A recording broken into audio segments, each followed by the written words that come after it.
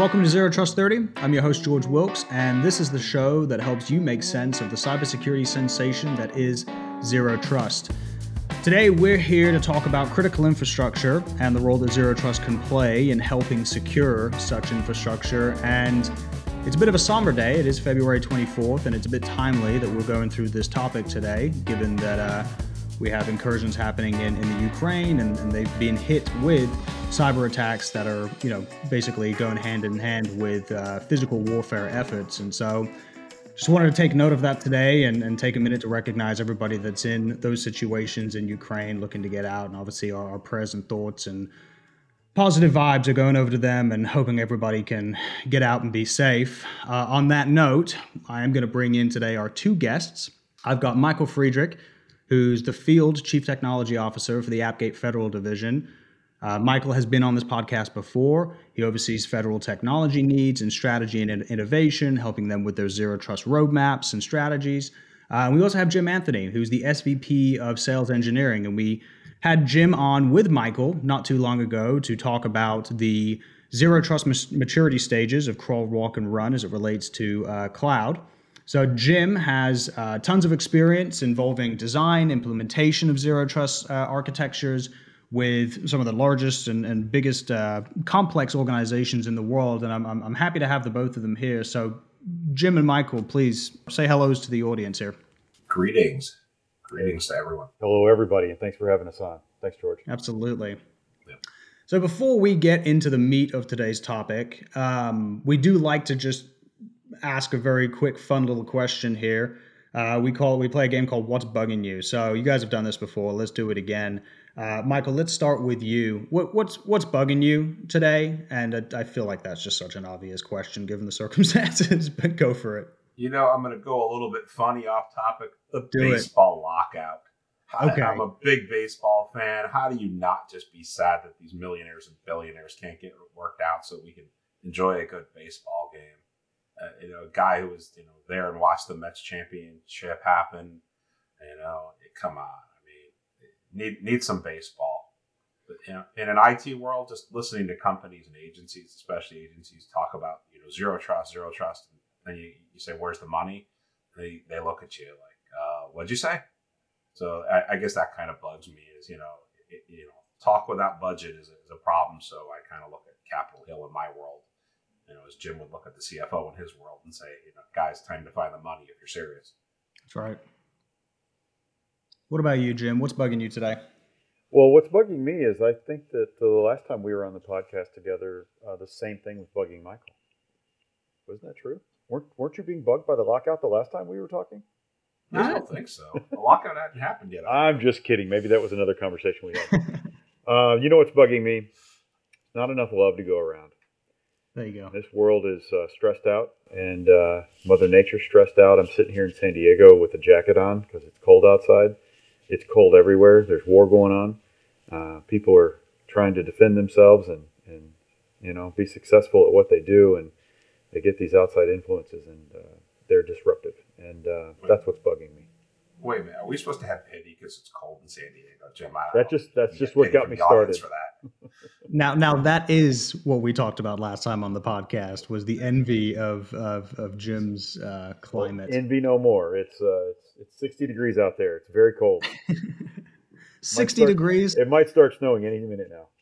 I've got both my kids home because Texas doesn't know how to deal with an ice storm. They're upstairs, and I told the wife, I'm recording a podcast, please keep them quiet. So I have zero pity for your 60-degree weather. Well, George, the question on the table then becomes, is your critical infrastructure staying up and running in Texas? To date, yes, it is. In comparison to last year, we are. But I am also lucky to be on the same grid as a hospital and a fire department. So I am in a little bubble. There you go. Protect the bubble. I like it. There you go. But fair point. So obviously here to talk about critical infrastructure. I recently read an article that was in Dark Reading that stated 83% of critical infrastructure organizations suffered breaches in 2021. I mean, that's an eye-opening statistic and relatively alarming if you think about it. What we're going to do today is we're going to look at what is considered critical infrastructure, try to put a definition of it, highlight some example breaches, discuss the unique challenges surrounding organizations and agencies that manage and control critical infrastructure, and then explore how this is not just a public sector problem, but then also a private sector issue, and how zero trust can be applied to help prevent catastrophic outcomes because of both basically cyber warfare, and kind of look at the different comparisons between your typical breaches of organizations versus the motives and desire for targeting critical infrastructure, and how they are somewhat different. So let's just jump into the meat of the matter here, right? What is critical infrastructure? According to CISA, there are 16 infrastructure sectors that span both public and private, including chemical commercial facilities, communications, critical manufacturing, dams, defense, industrial base, emergency energy, financial, food and agriculture, government facilities, healthcare, IT, nuclear, transportation, and water. So it is a pretty large gamut there, right, of the coverage. So, Jim, I'm going to kick this off with you. Michael, obviously jump in. What are some of the defining characteristics of these industries that grant them the label of being considered critical? Well, George, I think that's an interesting thing to think about because I think the answer to that question varies depending on sort of who you are and where you Sure. live in the world. To me, what critical infrastructure is really something that when you want to go and take advantage of it, use it, consume it, it's there for you. It's something that you need in everyday life, whether it's food or, hospital access or electricity or fresh water coming out of the tap. All of those things fit into that bucket of critical infrastructure. But obviously, all of those things don't exist in a readily available format in some places in the world. And so I think it varies depending on kind of where you are. And so living in the country that we live in, I think we like to think of ourselves as advanced and, whatnot. But I think that lens, when it comes to having a critical infrastructure conversation, what happens out of that is that we consider more and more things critical infrastructure, Yeah. like the internet, communications across the internet, and the way that we can actually be productive and work from home with an internet connection without having to go to a central place and jump onto the internet. And that might be a silly example, but getting back to some of the super critical things, why is it that a dam is a critical infrastructure? Well, dams do a couple of things, not the least of which is produce electricity and hold back water. And if you were to compromise either of those aspects of a dam by hacking into it and lowering the flood control plane, you might, generate too much electricity and overload circuits. You might flood towns that are downstream from the dam. You might cause issues with the dam itself because too much water is coming through it. There's all kinds of things that could go wrong with it. But anyway, that's kind of the way I think of critical infrastructure. And sometimes, you might scratch your head and say, well, does that really apply to critical? Does JBS and their breach really apply to critical infrastructure? Well, yeah, it's a massive part of the food chain. Through one method or another, they've consolidated their industry into a relatively small number of providers. And if those providers end up being shut down or going out of business because of a hack, you've got a major disruption to people being fed on a routine and regular basis. So that's kind of the way I look at it. Yeah, I mean, and I think it even goes even more basic, Jim. You think about this, right? You and I had this conversation about other topics recently, where even things, you take it the financial realm, but take financial realm and turn right. The credit card processing networks, right? There's but a very small amount of them in this entire country and even across the globe. It's not a huge amount of them. And, if you take, the events that you referenced at the beginning of this conversation, George, right?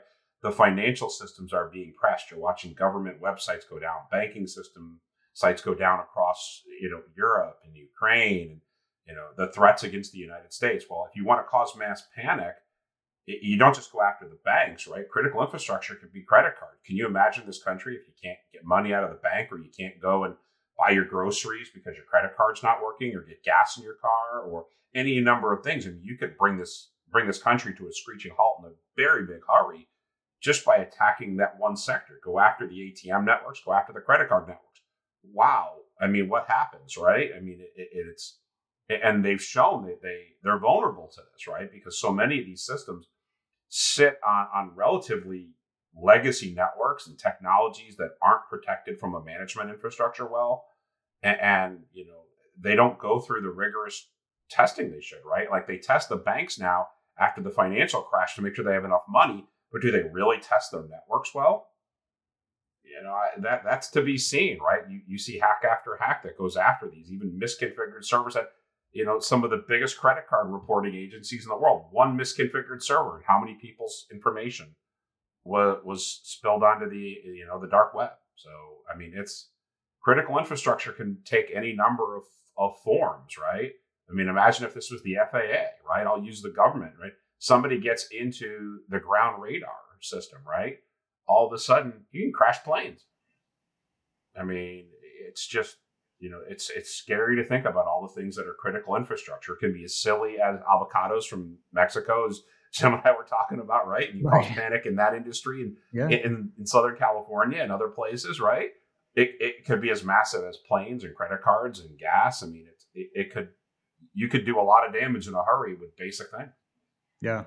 I mean, the common thread there is human disruption, right? And it turns a risk management exercise entirely on its head, where typically it's how is this breach or an attack on our company going to impact our company, into how is a breach going to impact the world in which we serve, whether it's a pipeline, whether it's a credit card and processing and things of this thing. I was having a conversation actually just before we jumped on here with my wife, and to your point, Michael, around the Ukrainian banks that were obviously taken offline and the level of disruption there. I mean, she's talking to friends and family who are, thinking they're going to go to the banks today and start pulling out mass amounts of, so there's the direct impacts, and there's even that indirect impact of just like that fear that it can instill upon people and cause you to take action on. So anyways, let's go to the next question here. I think, are there any, I mean, you talked about the avocados, you talked about JBS, obviously the big one, right, that has been,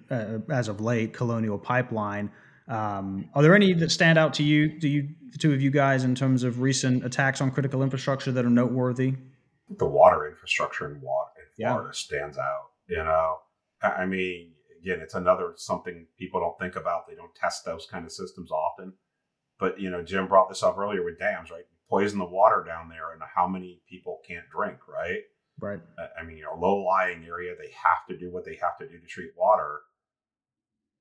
You could flood it. You could, slowly poison people. It's just, it is, these systems are so critical to human life, to human sustainment. That one sticks out to me. But I think there are others when you think about, what's going on. Let's use, just an example today, right? The Chernobyl exclusion zone, that was noted as being taken over and the incursion going on. I mean, that is a piece of critical infrastructure. Even though it's not being used currently, the threat to humanity is huge if it is not cared for properly. So, I mean, those things all stand out. So that's something from today, something recently. I mean, Jim, what do you think? Are you seeing similar things?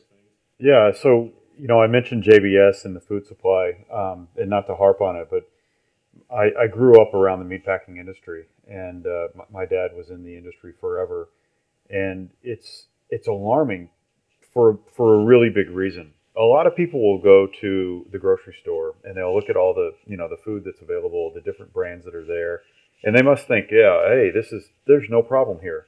I can buy hot dogs from this vendor and that vendor and this other vendor, and if I don't want hot dogs, I can get some other kind of meat. I can do this. I got all kinds of options. But the reality of it is they're just brands. They're just stickers on a package. Most likely, those packages and those brands are all owned by one massive company. And the JBS breach emphasizes that unknown world of commerce that most citizens don't really understand.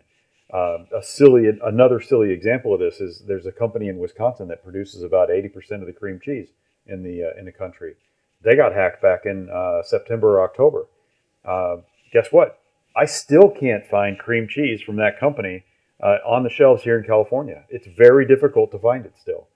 They still haven't gotten over it. They're still not back up into production the way that they should be. They got hit by a ransomware virus, and it shut down their operations for a number of days. I think about a week. Shut it down. Well, how about the hospital systems, Jim? Yeah, I mean, that's another one, right? They're connected together. Most of them use one patient care system. Yep. That's, by the way, remotely connected to, centrally located in a northern state. I've seen 60-minute specials on it and things like that. But imagine if that gets broken into, and all the patient care and the patient records that are there that the doctors and nurses are relying on to look backwards in time to say, what were you diagnosed with? What were you prescribed? Have you been taking them? What's your regimen? What's your routine? What if all that goes away and everything has to start from scratch and we basically have to go manual? That's what we're talking about. That's why it's critical infrastructure. Well, I mean, there's a great example. It's related to healthcare, but so many companies in healthcare, obviously the electronic medical records companies is kind of what you're referring to, but there's also the payroll side that affects the hospitals, right? I mean, one of the biggest ones that just went public recently is Kronos, right? They're the second largest payroll company in the United States. I mean, heck, my wife works for a medical practice that uses Kronos. They had to manually do payroll for 2 months because employees couldn't log in, but it was also tied to their ability to log into their EMR system because they had created a single sign-on that logged in through everything.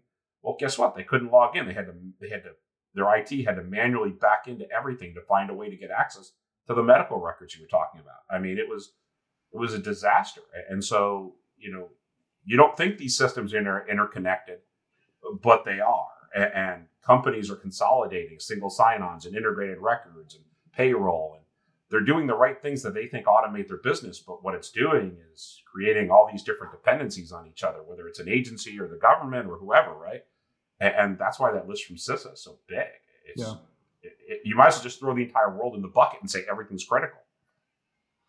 So, Michael, I mean, given that you're so close to the federal government, obviously, since last year with the executive order, there's been a lot of rhetoric, a lot of new policy, a lot of positive movement from the federal government as it relates to cybersecurity. What are you seeing specific around critical infrastructure? And I think there was something related to the water plants recently, right? That was either getting pushed through or did get pushed through.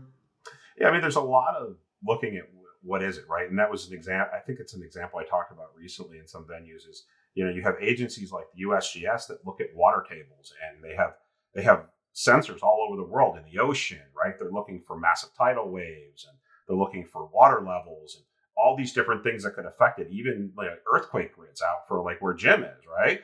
And so they're looking at all these kinds of sensor grids, and they're saying, well, this is all critical, but they're also looking at even the gasoline pipelines, right? Outside of Colonial, right? What's coming down from Canada. They're looking at, even the snowfall up in Northern California, because that affects what's going on in the drought conditions, which affects the fire service, right? All of those things are now rolling together into this hodgepodge. And so we are seeing policy start to try to address these systems, whether it's the guy in the field that is sending information back that won't cause a panic because he says, hey, the place is on fire, get everybody out. They don't want people running in a panic. They want to manage that, right?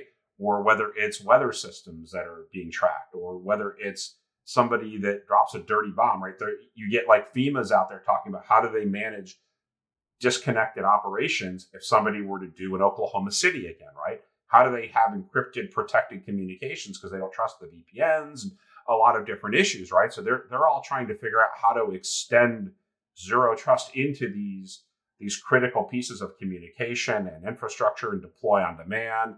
And it's the policies are trying to address it.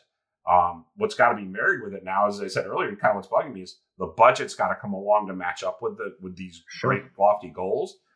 But these agencies also have to learn to fail. And I mean that in the best way, right? Failure is okay if it's internal because you're testing, you're learning. Because zero trust never ends. It's that journey, right? And that's my message to a lot of these agencies is you need to constantly be pen testing yourself and accepting that failure is okay on those, because that's how your zero trust is going to get better. So that's where I see a lot of that movement is they're starting to ask the right questions. They're starting to try to figure out their strategies, and they're starting to accept that this isn't a drop it in and forget about it. It's not an edge router, right? This is something that's going to constantly evolve, and they're starting to make exciting changes. They're looking at automation and DevSecOps and understanding their ecosystems, right? So a long journey to go in the federal government. It's a lot harder than most enterprises because it touches and interconnects to so much, but it's exciting to see them start. So let's talk about some of the unique challenges related to organizations that are overseeing critical infrastructure. I got to imagine that by nature they have a heightened sense of risk management, anyways, for both the cyber and the physical security of whatever it is they're in charge of securing. Jim, what do you see as some of those unique challenges specific to cyber that they're facing? Well, I think there's an interesting confluence of it's obviously known as critical infrastructure, and therefore systems are in place that manage and operate it and allow access to it. But also because it's critical, it's very difficult to make changes to those systems. And then sort of the if it ain't broke, don't fix it concept comes into play. We haven't been hacked yet. We haven't been breached yet. It's still doing its thing. We've made the investment. It seems to be working.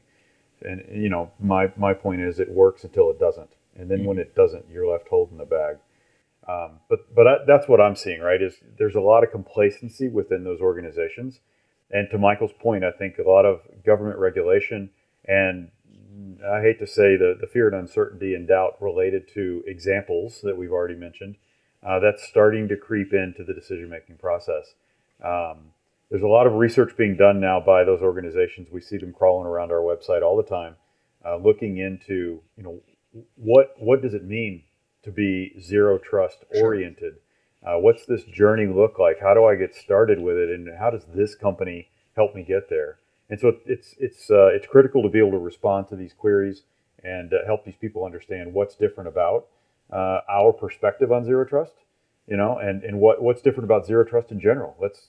We got to educate not only for our own purposes, but for the purposes of the market anyway, and help these companies be better at what they're doing. Well, I think there's an interesting point there, right? Is as you're looking at zero trust, it's new, right? It's got to be in the edge. It's got to be for the cloud. It doesn't apply to my legacy infrastructure. And I think, I don't know, Michael, if you want to shoot a complete hole in that, let's do that here. I think that's what you see a lot. Legacy architectures, legacy infrastructure, I don't want to touch it. It's got a very, very critical role that it plays. The challenge is then how do I modernize the security for it? Do you want to take that, Michael? Oh, there's a great example of that in the government. I'll leave the agency to be nameless, but let's just say they have healthcare information on a huge swath of the population. Okay. And they all deserve to be treated honorably for what they've done for this country. But they cannot let go of the personnel that operate this infrastructure because it is coded on legacy mainframes that Jim and I would remember from probably our younger days. And it is so out of date. They have no way to update it. It's there. They have no multi-factor. They have no anything that can ever be done with it. And now they're shrugging and saying, how do we get off of this first? Two, how do we secure it? And, it is a subject of constant attack because of the information that it has. And they're slowly and surely trying to migrate their records out of that system. But I'll probably be retired before they do. And so they will not let the people who've been operating that system for 30 years now, they keep asking them not to retire because they have no one with the skills to replace them. That speaks to, it's a piece of critical infrastructure to this agency and to a lot of Americans, but it's antiquated at the core. And so things that can operate at a higher level in the network and bring them security are critical to them, right? Because they need to be able to secure the access to and from that, right? What's requesting information from it and what's it responding to. It's something that nobody ever planned for this scenario, and here it is, right? And you see that less and less, but it's still there in agencies, right? It's going to take 20 years to get away from these. And unfortunately, it's a very real thing. And even the earlier statement we were talking about the USGS's mission, right? These sensors they sit on cellular communications. It could be in the middle of a body of water. There's absolutely no security on that. It's right. Finding the nearest tower it can and broadcasting back to them. And there's nothing that cloaks this. There's nothing that stops a man in the middle. There's nothing that stops you from taking it over and trying to hop laterally into their network. These are all very real problems of legacy pieces of decisions that will take millions upon millions, probably hundreds of millions of dollars to fix, and many years because it's so distributed. And so, all that infrastructure is just, it's just waiting and needing a better solution. And thankfully, they're starting to ask the right questions. How can they bring newer technologies in on top of these things to fix it? But it's going to take time. Right. And I think, Michael, a critical element of that is that you can't wait for the newer technology to address your old problem. You've got to figure out a technology that exists today that can be applied to not only your new stuff, but also your old stuff. And it's an interesting problem to solve. There's options out there, but just because it's the latest and greatest company with the latest and greatest buzz doesn't mean that they're going to be able to solve all the problems for your latest and greatest applications, as well as your old-fashioned applications that you might still be running. So you got to look closely at it and figure it out. Let's transition there, and let's actually start talking about zero trust a little bit more. Then, so obviously, whether it's private sector, public sector, it doesn't really matter. We've got executive orders in play. You've got policies getting put forward. Why is zero trust becoming such main stage? Regardless of it being critical infrastructure, but just across the industry, what is it? What is it about zero trust specifically, though, for critical infrastructure that sticks out to the two as a? It's not a silver bullet. I'm not going to say silver bullet, but a good route to be exploring. Well, let me jump in. I think that one of the things to think about is that zero trust is not new. It's not a new idea. It might be a new name, a relatively new name, a newish name.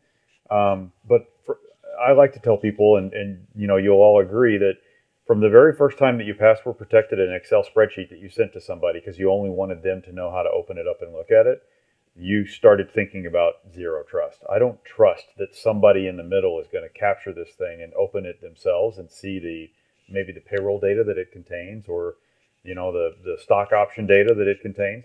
So I'm going to password protect it. And so from the very beginning of time of the internet and of computers and of networking, we've been implementing various forms of zero trust along the way. So that's one interesting thing to think about. As to Michael's point, some of those things still exist. Some of those things are still on the network, right? So you got to figure out how to protect them. But we're also in this age of digital transformation. We're reevaluating whether or not we have whether we need physical data centers or physical infrastructure. A lot of our applications are being moved to the cloud. And so I've got this legacy concept along with this futuristic concept of no longer do I have to buy servers, no longer do I even have to worry about the services that serve up my applications. I just need to worry about the customizations in those apps so that they meet my business. And I think it's becoming more and more obvious to people that are worried about cybersecurity that there isn't a firewall that I can buy that gives me zero trust. There isn't a VPN that I can buy that gives it to me. There's not a silver bullet that's going to address all these issues. But I do need something that can take advantage of the best capabilities of some of those elements of products and tie them together and leverage information that one might contain so that I could use it for another. And that gets back to what really zero trust means. And the idea is that the way that I like to think about it is that nothing is inherently trusted. Just because I'm on a corporate issued device doesn't mean that I should have access to the corporate network. There might be a different person at that keyboard, right? So we need to evaluate that. Or just because the person at the keyboard has the right credentials, he might not be on a trustworthy device, and he might not be in a trustworthy environment. So there's all kinds of interesting things that come into play. And the point here is that different elements of data exist in different systems and different spaces in the corporate environment that need to be included in the zero trust equation. And that's, to Michael's point, that's why this is always going to be a journey. I'm always going to figure out new things to look at, new elements of truth that I might be able to apply to a decision-making process that says, yes, this person, this device, they are trustworthy from this location. I might grant them access to certain applications, certain destinations in the network because of who they are or what role that they play in the organization. But I still don't trust them enough to expose everything else to the network because that device might be compromised in real time. I might not realize that it's compromised, therefore compromising other things. And so, long-winded answer, but that's kind of the way I look at it. And companies are slowly starting to realize this.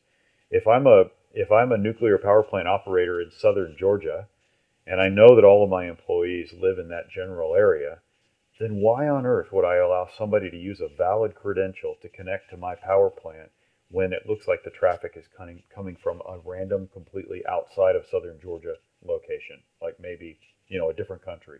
Why on earth would I allow that to happen? Well, if you don't think about it, you might not even consider it as a possible sign of a breach of some sort. So you got to start thinking about it. You'll start adding more and more of these concepts into your equation, but you need a system and a platform that can deal with that. Michael, you got anything to add to that? No, I think Jim hit it well, right? I mean, it's perfect. Yeah. There you go. That was a long-winded answer of nothingness. Well, then what about like segmentation? And I hope that I have this right when I say it. When I think Colonial Pipeline when they got hit with the ransomware attack, they did say, this has been isolated to an IT problem and not necessarily an OT problem, but we're going to take this OT offline real quick because we're just not certain, basically, right? And that was the level of disruption. So how does the separation of information technology versus operational technology come into play here, specifically for critical infrastructure? Michael, do you want to chime in? Oh, God. Let's use a commercial. There's so many great examples. Let's go back historically into Target, right? Sure. The idiot who leaves the password written on on his monitor, right? And gets a picture of it, and next thing you know, they're hopping from IT to OT because they were on the same network and they weren't separated, right? So, I mean, I think first things first, again, you got to start to realize, classify what is IT, what is OT, where are they? What devices are on there, right? Who, what, where, when, and why have not changed. So you got to figure those out, whether, what is it? Where is it? What's it talking to? Why is it talking to it? How is it identifying itself? Is it identifying itself? All of those classifications never go away. So if you're going to go down that IT, OT path and separating security, micro-segmenting them at the very basic level, absolutely. That should be table stakes of 100% requirement.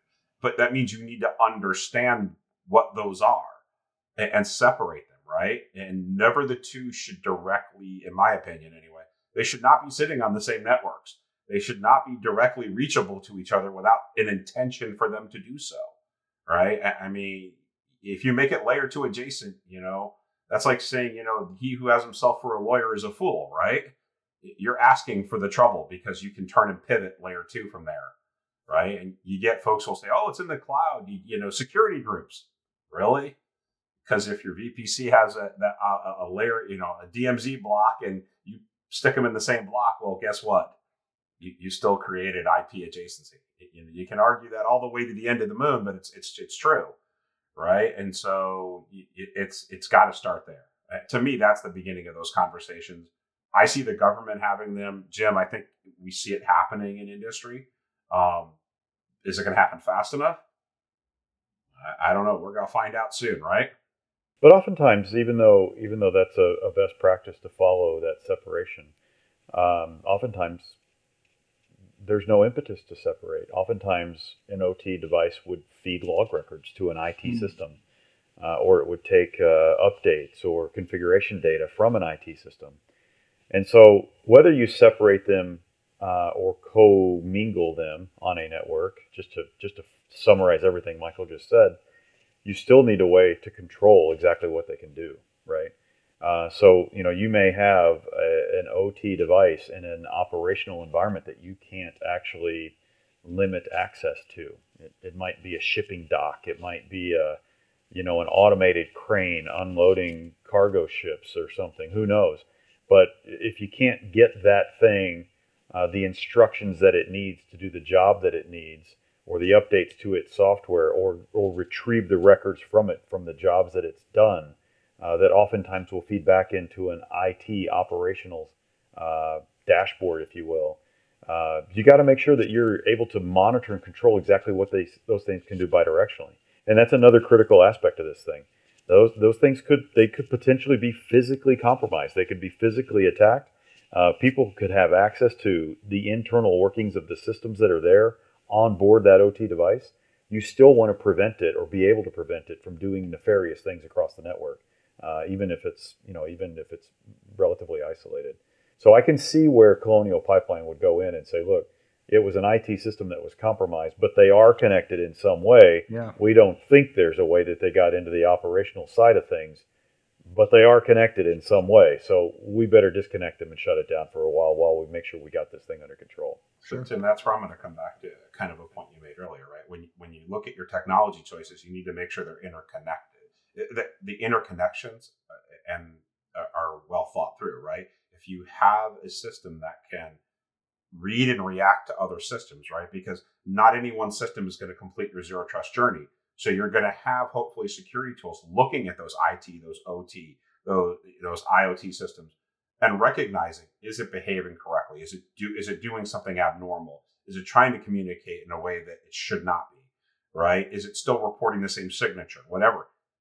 When you start to interconnect zero trust with that journey, now zero trust can start to realize, hey, to just what might not be able to remove that crane, but all of a sudden the crane is communicating to, not to their normal operational system. All of a sudden it's trying to send random information to some other system trying to crash the corporation, right? But if you're interconnecting those and recognizing through your proper tooling integration, hey, now I can start to cut that tool off without having to cut off the entire OT system in that case, right?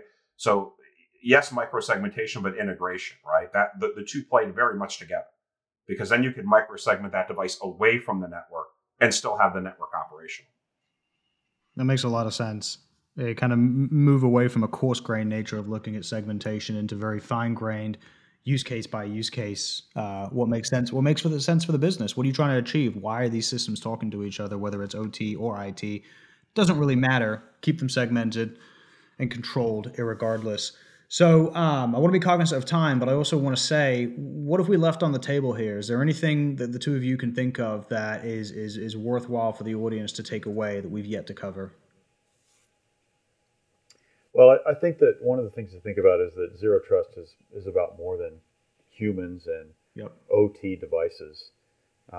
It could be applied to a lot of different aspects of what we do, but at the end of the day, the commonality between all of this is data running on systems that are connected to over networks. Whether that data is a source of collected information, like a repository of some sort, or it's data that's individual elements of that data are being used to fuel decisions into other applications and other functions in the business. To me, that's the thing to start thinking about. That data may be accessible by humans. It may be accessible by other systems. It may even be accessible by container-based services that are running in your latest and greatest, transformed application. It's serverless and it meets all the other buzzwords. But you still need to understand what that new thing should be allowed to do and control what it can be allowed to do in case there's some level of compromise that you haven't predicted that could happen. Who knows? The Docker platform itself could become compromised, leading to the ability to reach into other environments in an uncontrolled kind of way. So you've got to really think through some of this stuff and understand it. That the common thing among all of it is the network that it runs on.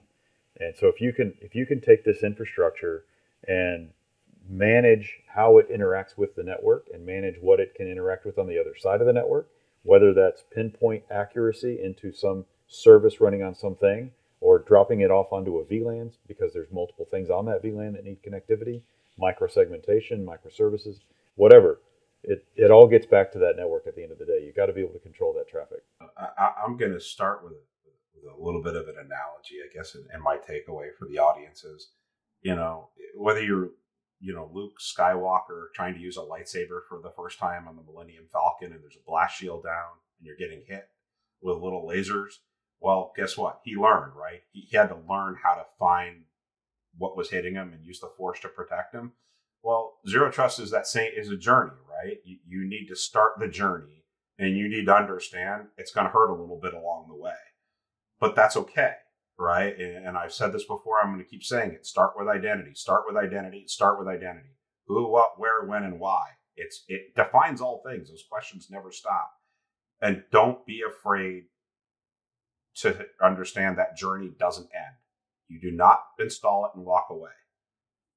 So ask hard questions, expect failures when you test, do test, and start your journey. And literally that analogy, right? Do not be afraid. D-loop, pick up the lightsaber, put the blast shield on, try it. You'll find success if you let the Force guide you. Yeah. Yeah, I mean, you said it throughout this entire podcast. Everybody has vulnerabilities. If you don't know what they are, you want to be the one to find them. Otherwise, you're in a bad position there. All right, so let's turn this over and let's have a little bit of fun. You guys have done this before. We'll do it again. We've got 3 questions that we ask you, absolutely not cybersecurity related whatsoever. Michael, you're going to like the first one, so let's start with you. Answer it as fast as you possibly can. Imagine you're a professional baseball player. What is your introductory song? Oh, that's a no-brainer. Friend of the Devil, The Grateful Dead. Absolutely. Hands down every time. What a great song. Jim, what about you? What are you going to get introduced to? I'm going to walk up to the Black Keys, Gold on the Ceiling. Okay. I'm optimistic. I'm looking up, and we're going to find the gold. There you go. All right, next question. Would you rather live 100 years in the past or 100 years in the future? Absolutely the future. I'm a history buff by nature, but I'd want to see what comes out next, what cool toys I could buy, or, is there really a flying car by then? Does the Jetsons become real? Absolutely. Yeah, I'm with Michael. I think that the past is enticing because we know exactly what to expect, but it's the unknown that's out there. What will it actually be like? It might be disastrous with everything that's going on in the world today, but I think the future is appealing. Now, assuming, though, if you had the knowledge you had today and you were placed 100 years in the past, that could be beneficial because you could then inform the future with lessons learned. That sounds like a movie that I've seen. Yeah. It sounds like you destroy the time continuum there. That sounds like a bad scene from back in the day. I think it's Butterfly Effect. All right, what is the best thing you have bought so far this year? Granted, it's February 24th, so it's limited pickings, but... Oh, that's easy for me. Game-worn autographed Miami Dolphins jersey by a future Hall of Famer. Hands down. It's not quite showing on my wall yet because it's being framed, but it's a pride and joy purchase for me being a lifelong Miami Dolphins fan. For me, I bought a 16-inch brisket knife recently and used it for the first time 3 days ago, and that thing is amazing. A 16-inch brisket knife. That's pretty big. Just cut it like butter.